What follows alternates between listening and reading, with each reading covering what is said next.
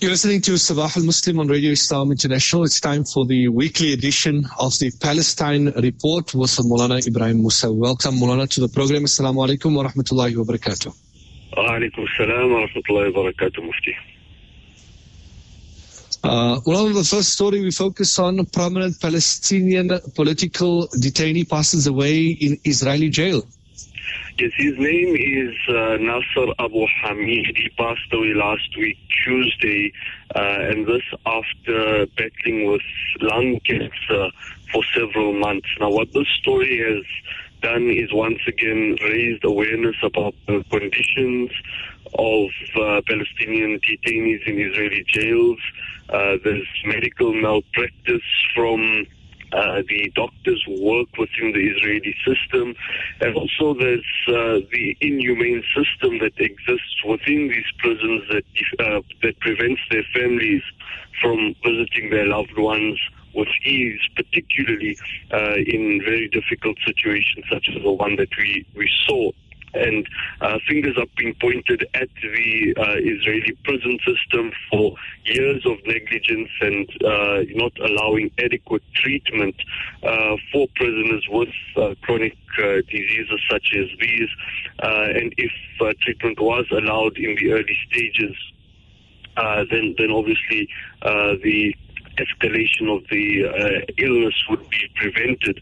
Now, a bit about this prisoner and his family, which obviously tells us why this is such a big and prominent story in Palestinian society. Abu Hamid was born in Gaza, later moved on to the Al-Amari refugee camp in Ramallah, and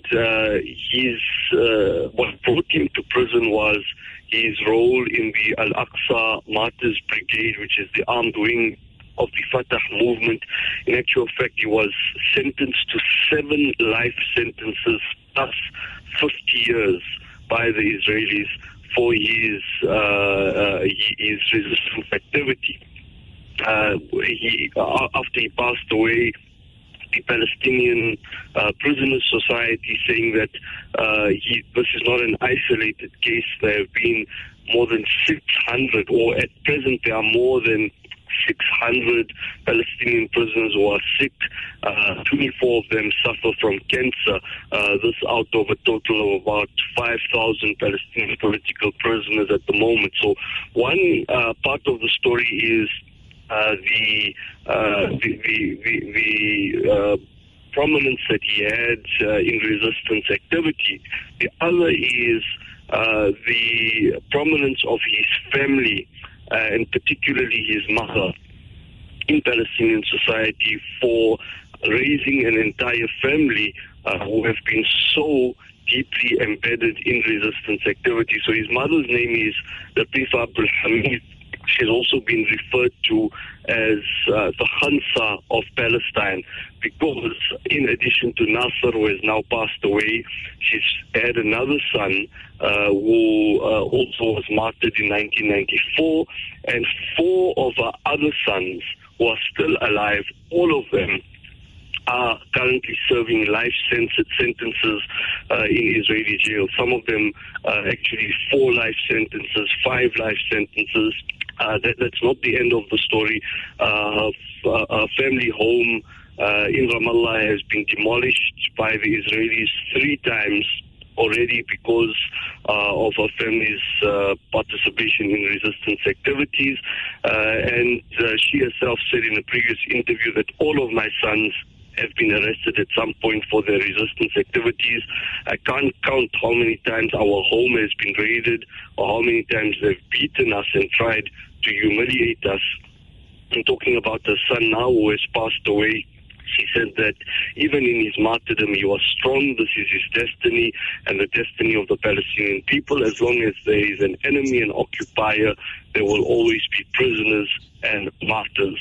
The final part of this is that to add insult to injury, the Israelis have not released the body of Nasser Abu Hamid, who's passed away now.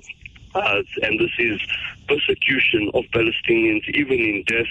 And as a result of this, there won't be proper closure for the family. There won't be a proper funeral. And the reason behind this, one is tormenting the family. The other is the Israelis try to use this as a bargaining chip. As we know, the Palestinian resistance holds some Israeli soldiers as prisoners, or their bodies as prisoners, whatever the reality is. So the Israelis want to use these Palestinians who have been martyred, who have passed away, keeping their bodies as bargaining chips in future negotiations over the exchange of the captured Israeli soldiers. And staggering statistic that since 2015, Israel has withheld the bodies of some 118 Palestinians who have now been denied a proper burial. Allah Rabbul Izzah grant gentle firdaus to the marhumin and grant ease to those who are currently detained and to the families. Let's move on. Israeli tech companies concerned about new Israeli government. A very interesting story. The backdrop of this, as we all know, it's in the past week after negotiations spanning nearly 2 months. Benjamin Netanyahu said he's ready to form a new Israeli government. And we know that this new government is full of corrupt and shady characters, including rabid racists such as Itamar Ben-Gvir and Bezalel Smotrich.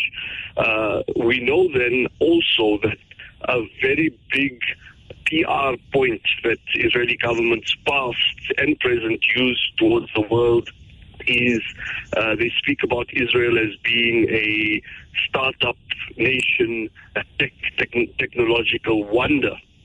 So this technological expertise, which Israel speaks of, while obviously on the outside being apparently very impressive, we know that this has been built on a foundation of stolen resources from the Palestinians.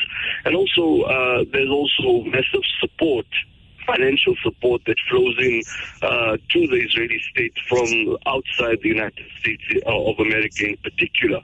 With that as a backdrop, we've got a story now of hundreds of Israeli tech executives and entrepreneurs sending a letter last week to the Israeli Prime Minister Benjamin Netanyahu, and they said in this letter that they're expressing concern over the devastating consequences for the economy in general and the high-tech industry in particular that may result from the legislative processes taking place now in the Knesset. The letter signatories include founders of startup companies, investors and managers of venture capital funds. They went on to say that the new laws would undermine confidence in Israeli democracy and may deter the investors who have driven the growth of this great industry. So what is concerning to these particular leaders of the tech sector in Israel, firstly, is that now there are attacks on the judiciary, and I think that's understandable that any society whose judiciary comes under attack, thereafter the very fabric of that society can disintegrate. But more than that, I think what we should read into this is they are worried about all these developments and the rise of the extreme right wing and the image that it presents to the outside world. And what is unspoken in all of what they are saying is that they are fearing the effects of BDS, and they are fearing that BDS is going to intensify. BDS has been successful thus far, and it's only going to be more successful with such brazen racism coming out of Israel, and they are fearful of such isolation. But what we need to also acknowledge is that these letters will not have an effect, because for somebody to criticize the Israeli government, you need to be a credible opponent of racism.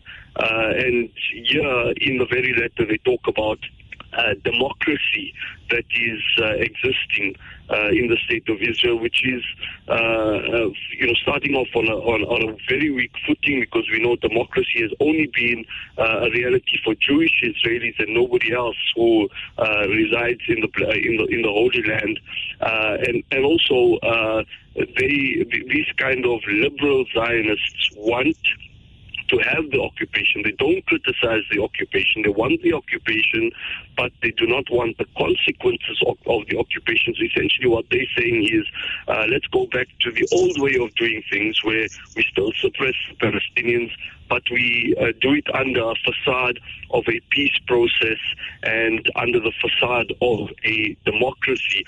Why is there a need for Israel to take its masks off to the world? So while it may seem to the outside that this is internal Israeli rebellion against racism, I think we need to look at it a bit deeper, and this is just a group of people who are looking at their financial bottom line coming in jeopardy because of Israeli racism showing itself what it really is. Indeed, undoubtedly. A week of increased desecration at Masjid Al-Aqsa. And this is in the context, Mufti, of the Israeli settlers seeking to celebrate elements of Hanukkah inside Masjid Al-Aqsa. We saw large numbers of Zionists in the hundreds going up to Masjid Al-Aqsa in the past week. And lots of the things that have been happening this week have not been entirely new, but unfortunately these are unimaginable things before that have now become routine in the blessed precincts of Masjid Al-Aqsa. So Jewish prayers have openly been occurring there. Prostration rituals once again performed in Masjid Al-Aqsa in the past week, loud singing and dancing inside the masjid. An area that we should really be concerned about is previously the settlers would only enter through one gate, which was the Maghariba gate of Masjid Al-Aqsa. Now they are also agitating and have entered and exited from another gate in the northeast area of Masjid Al-Aqsa, which is Bab al-Asbat. The second time they've used this gate, and this happened in the past week, which opens up another avenue for the encirclement of Masjid Al-Aqsa. All of this should also be read at this moment with the backdrop of, as we've spoken about, the new Israeli government and the intentions, the stated intentions of the likes of now a minister, the security minister in the Israeli government, Itamar Ben-Gvir. They're part of the settlers movement and their interest in agitating events at Masjid Al-Aqsa and also intensifying the presence of the settlers of Masjid Al-Aqsa and using state resources to achieve the goals of the temple movement. May Allah Rabbul Izzah protect the third haram of the mu'mineen and keep it pure of all those who will desecrate it. Jazakumullah khair, Mulana, for the update this morning. Your time appreciated. Assalamu alaikum wa rahmatullahi wa barakatuh. Alaikum salam wa rahmatullahi wa barakatuh. That was Maulana Ibrahim Musa with the weekly edition of the Palestine Report, focusing on a prominent Palestinian political detainee passing away, as well as Israeli tech companies concerned about new Israeli government, a week of increased desecration of Masjid Al-Aqsa.